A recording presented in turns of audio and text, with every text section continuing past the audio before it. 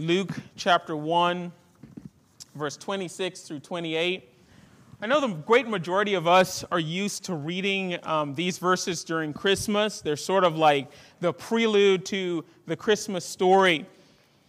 But this story is also, I think, so important because it's a prelude to the Holy Spirit's work in the life of Christ.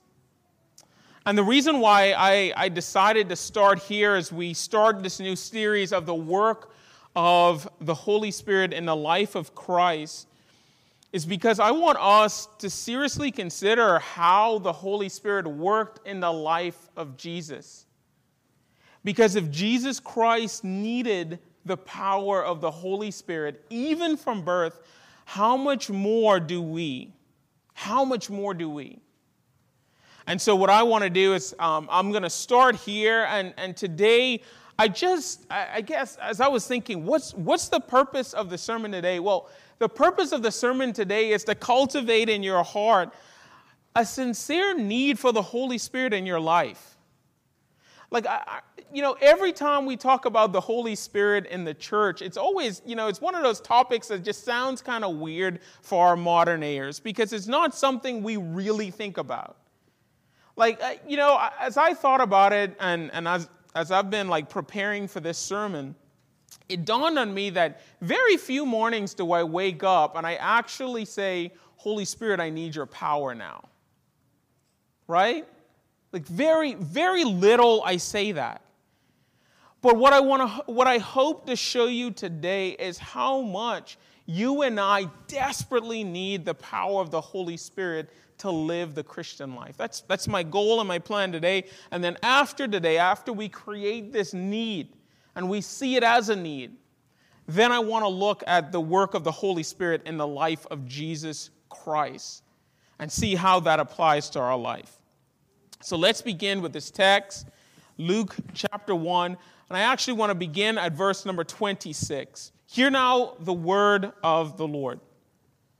In the 6th month, the angel Gabriel was sent from God to a city of Galilee named Nazareth, to a virgin betrothed to a man whose name was Joseph, of the son of David. And the virgin's name was Mary. And he came to her and said, Greetings, O favored one, the Lord is with you. But she was greatly troubled at the saying, and tried to discern what sort of greeting this might be. And the angel said to her, Do not be afraid, Mary, for you have found favor with God. And behold, you will conceive in your womb and bear a son, and you shall call his name Jesus. He will be great and will be called the Son of the Most High. And the Lord God will give to him the throne of his father David, and he will reign over the house of Jacob forever. And of his kingdom there will be no end. Mary said to the angel, How will this be, since I am a virgin? And the angel answered her, The Holy Spirit will come upon you, and the power of the Most High will overshadow you. Therefore the child to be born will be called Holy, the Son of God. And behold, your relative Elizabeth, in her old age, has also conceived a son, and this is the 6th month with her, who was called barren. For nothing will be impossible with God. And Mary said, Behold, I am the servant of the Lord. Let it be to me according to your word. And the angel departed from her. All flesh is as grass, and the glory of man as the flower of grass. The grass withers and the flower fades, but the word of the Lord shall endure forever.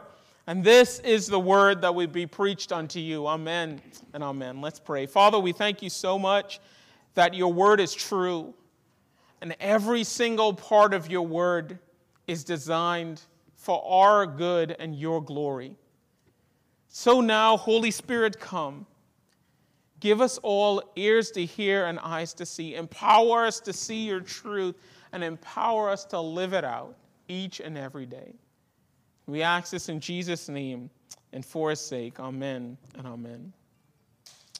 E.M. Bounds was an American lawyer and a pastor and an author. And he is known for writing upwards to about 11 books on prayer. And in one of these books, called The Power of Prayer, E.M. Bounds tells the story of John Fletcher. And John Fletcher was a pastor who had, according to E.M. Bounds, a profound desire for the power of the Holy Spirit in his life. And E.M. Bounds said that John Fletcher would get up in the morning, and he had a chair, that was his prayer chair, and he would go and he would sit in his prayer chair, and he would not leave until he sensed the power of God on his life. And E.M. Bounds, sometimes he would sit there for an hour. Sometimes he'll sit there for 2 hours.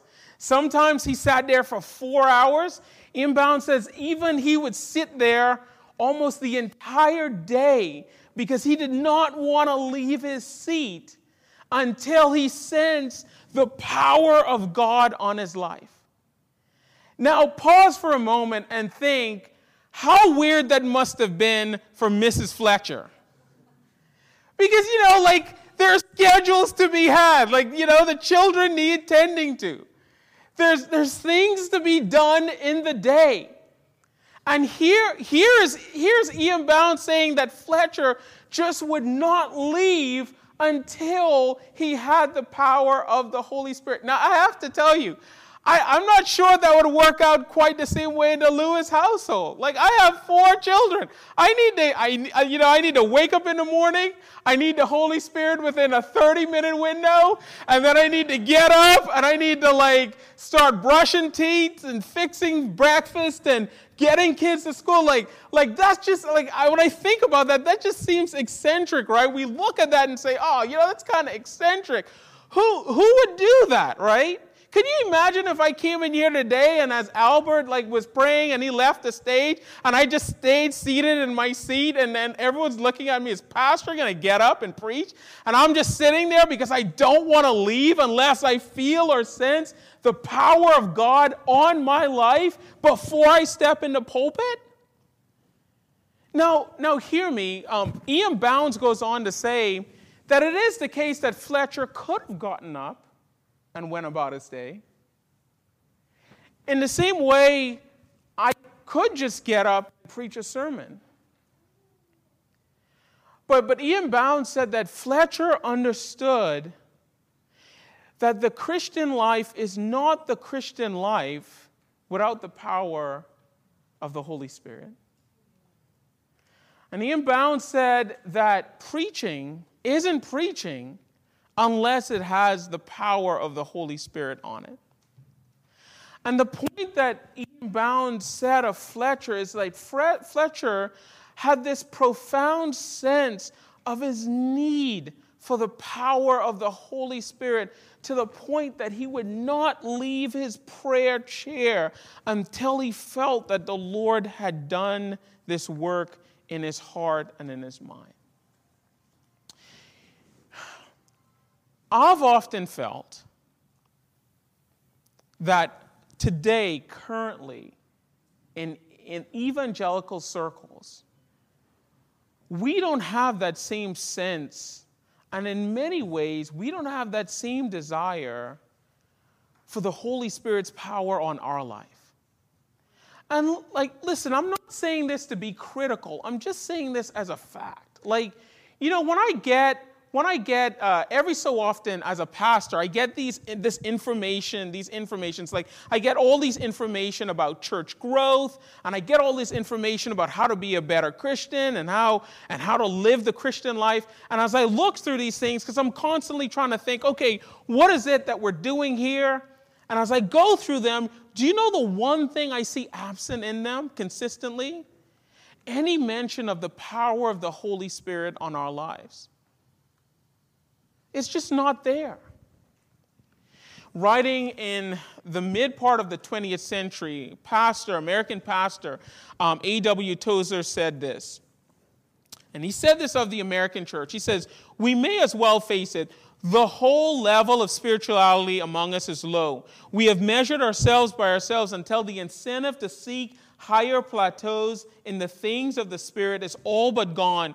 We have imitated the world, sought popular favor, manufactured delights to substitute for the joy of the Lord, and produced a cheap and synthetic power to substitute for the power of the Holy Ghost.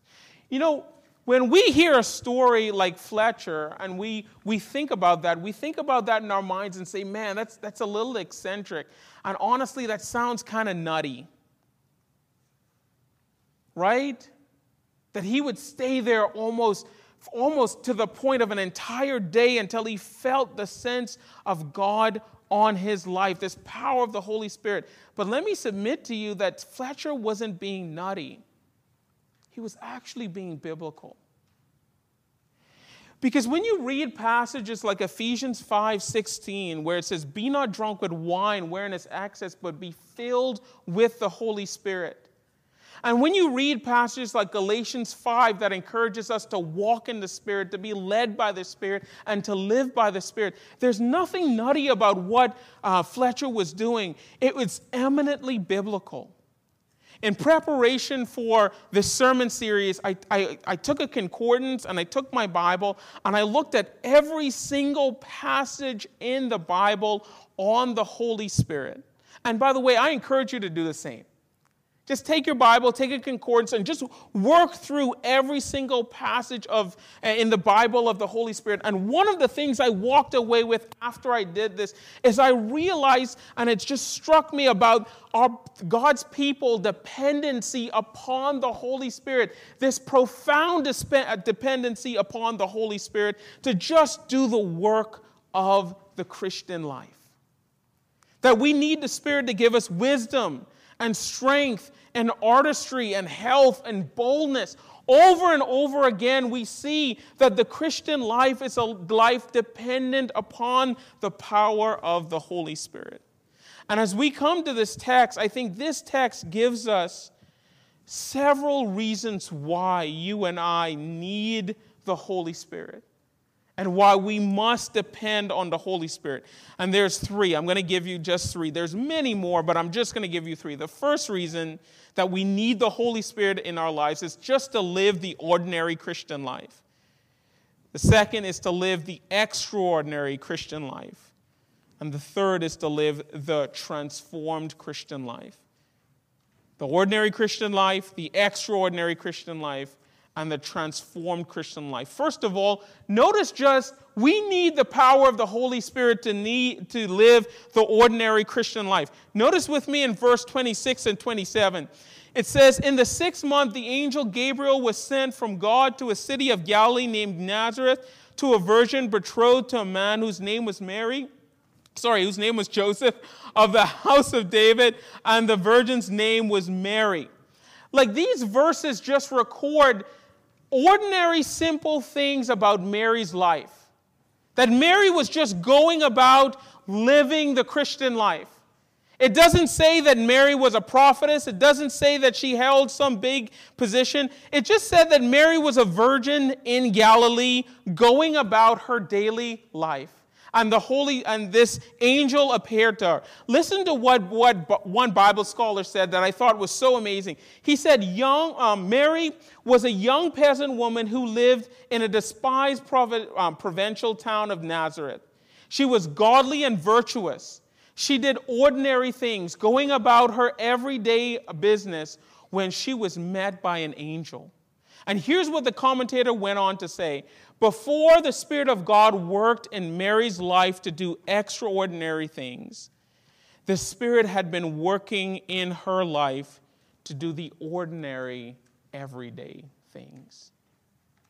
Don't miss the power behind that passage. Don't miss the power behind those words. We live the majority of our lives doing everyday, ordinary things. This past week, my routine was down-packed. I got up, I had my devotions, I got my kids ready, I drove them to school, I went to work, I went home from work, I ate, I might have disciplined my children. I might have paid bills. But this is the normal, everyday Christian life, right? We look at this and we say there's nothing spectacular about this.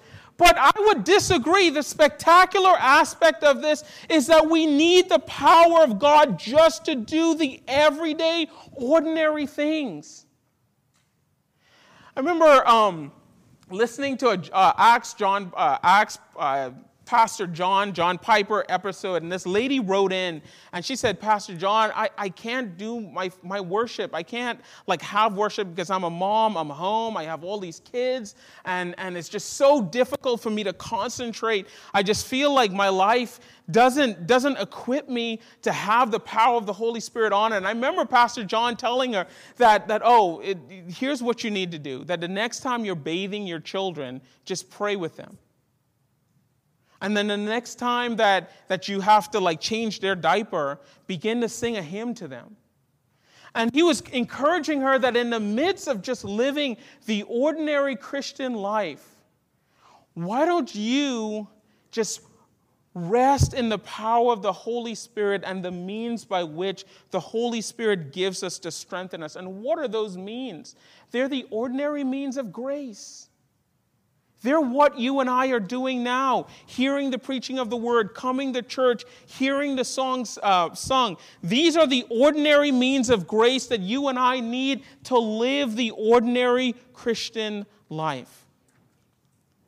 This is the means by which the Holy Spirit uses for us. You might say, well, Pastor Dennis, how does the Holy Spirit use these things to strengthen us? How does the Holy Spirit use these things to encourage us? Let me give you an illustration. I had a professor in college. Every time he would pass out a test, he would say, hey, you all have 40 minutes to take this test. And by the way, the test always seemed like a 50-minute test, right? It always seemed longer than the time that he was allotting us.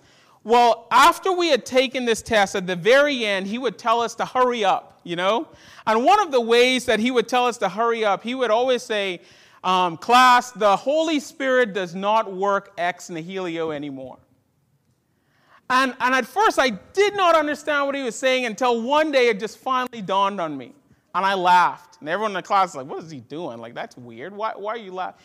And here's what my professor was saying.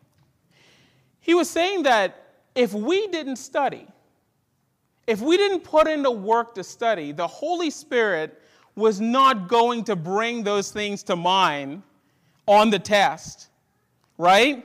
That the Holy Spirit no longer works ex nihilo. We can't go into the test not studying anything and expect the Holy Spirit to just work and bring those things to mind.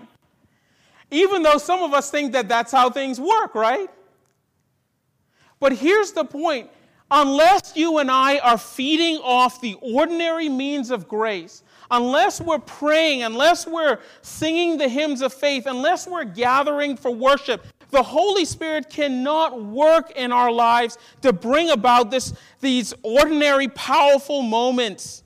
And that's the point of this text, that as Mary was going about her ordinary life, doing the ordinary things, the power of the Holy Spirit was already on her. She was a godly young lady. She had done all the things that the law had required from her. The power of the Holy Spirit had worked in her life so profoundly that now she was in a place for the extraordinary. And the same thing is true for us. We need the power of the Holy Spirit just to do the everyday, ordinary things in life. You and I need the power of the Holy Spirit to love our spouses well, to do our jobs well, to be patient and loving and kind. That's what this text is reminding us, that in the everyday, ordinary things, you and I need to draw from the power of the Spirit. Notice the second thing. We need the power of the Holy Spirit to live the extraordinary life. Look at verse 28 down to verse number 23. We have this fascinating encounter between Mary and the angel. The angel comes to her, and the angel says, "Greetings, O favored one, the Lord is with you." And Mary was rightly troubled. Why? Because angels just don't appear to people on an everyday basis. This wasn't like normal. Everybody says, oh, back then, of course they believed in angels, and of course they believed in the supernatural. Mary's reaction demonstrated that this wasn't a normal occurrence. She was troubled. She wanted to know and discern what was going on here. Then in verse number 30, notice the extraordinary thing that the angel tells her. He says, look, don't be afraid. You have found favor with God. How did she find favor with God? By living the ordinary Christian life underneath the power of God. And then verse 31, look at all the things that the angel said there. He said, Mary, you will conceive, you will bear a child, and you will name him Jesus. Then he goes on to say that God will give him a throne of David in verse number 32. And as a consequence, this promised son will reign forever. Verse number 33. Now, in a nutshell, what is the angel telling Mary here? Here's what the angel is telling Mary. In order for Jesus to accomplish his mission on earth, there has to be a partnership between you and God. There has to be this partnership between you and God. Now, here's what's remarkable to me. Mary, as a godly Jewish young lady, knew the prophecies in Genesis 16. She knew the prophecy in Isaiah 7. She knew the prophecy in Genesis 3. She knew that the Messiah would come, and now she gets to participate with that. And by the way, Mary didn't have a class on how to be the God-bearer. Right? There wasn't a class on that. There was no way to prepare Mary for what was about to happen to her. Without fail, every so often as I look on the internet, a seminarian will write an article, and the headline would be things that I wish they taught me in seminary. And here's the irony of most of these posts. Even if you took a class on the thing that you're saying you're not prepared for, you wouldn't be prepared for. Like, I always joke around with people when they ask me, like, how are things going here at the church? Like, my friends outside, like, how are things going, Pastor? You came in during a pandemic. And I was like, yeah, man, I wish I had taken How to Make It Through a Pandemic 101. But they didn't have a class for that in seminary. And can I also say that even if they had a class for that in seminary, I still wouldn't have been prepared for that. Why? Because the power of the Holy Spirit comes on us in extraordinary times to help us through extraordinary times. There's a story recorded of Corrie ten Boom where she said that she worried, as a young lady, she worried that she wouldn't have the strength to be a martyr for Christ. She worried about that. And so she went to her father and listened to the dialogue between her Corrie ten Boom and her father. She tells this story to her father. She's like, Father, I really am worried that if persecution were to come, I wouldn't have enough strength to be a martyr for Christ. And her father responded to her in this way. Corrie, he began gently, when you and I go to Amsterdam, when do I give you your ticket? She thought about it and considered it. She says, why? Just before we get on the train. To which her father said, exactly. And our wise Father in heaven knows when we're going to need things too. Don't run ahead of him. In the moment that you will need that strength to overcome persecution, your Lord will give it to you. And it is certainly the case that when Hitler and Nazi Germany began their reign of terror, and Corrie ten Boom was used by God to protect many Jews, and she was captured and suffered persecution, the Lord gave her the strength in that moment to endure that persecution. By the way, Christian, have you not felt the sustaining power of God during these times? Do we in the church honestly think that we were able or are able to preserve ourselves during these times just on manpower? Think back with me over the past 3 to 4 months how many times you felt disillusioned and powerless and frustrated and angry and broken down by what's going on around us. Do you not see where we as the church, unless we have the power of the Holy Spirit on us, will be crushed by the weight of our circumstances? This is what this passage is saying. Of course, Mary, in verse number 34, asked a very logical question when she is told about all the wonderful things that God was going to do to her. In verse number 34, she says, "How will this be since I am a virgin?" Like, Mary is acknowledging there's no way this can happen. There's no way I can make this happen. And again, rightly so, because virgins don't go around having babies. What God is asking her to do is eminently extraordinary. But the angel told her, do not worry, because that's why the power of the Holy Spirit is present, so that you and I can be sustained by it. And as the illustration with Corrie ten Boom lets us know, it's only in those moments, it's only in those extraordinary moments that the Holy Spirit comes in a very extraordinary way. And let me say this, I wish someone had told me this early on in my Christian life. Because when I read through the Bible, I honestly thought that unless I was speaking in tongues, and unless I was raising people from the dead, and unless I was healing the blind, I didn't have the power of the Holy Spirit on me. But that's absolute nonsense. Remember, the Holy Spirit is the third person of the Trinity. His role is our helper. That's what he does. And if you and I don't draw from this help, even in ordinary times or in extraordinary times, we will not have the power to live the Christian life. The last thing I want to show you is not only do we need the power of the Holy Spirit for ordinary times, not only do we need it for extraordinary times, but we also need it to live the transformed life. Notice with me in verse number 34. The angel is answering to Mary, how will these things be? He's answering this question.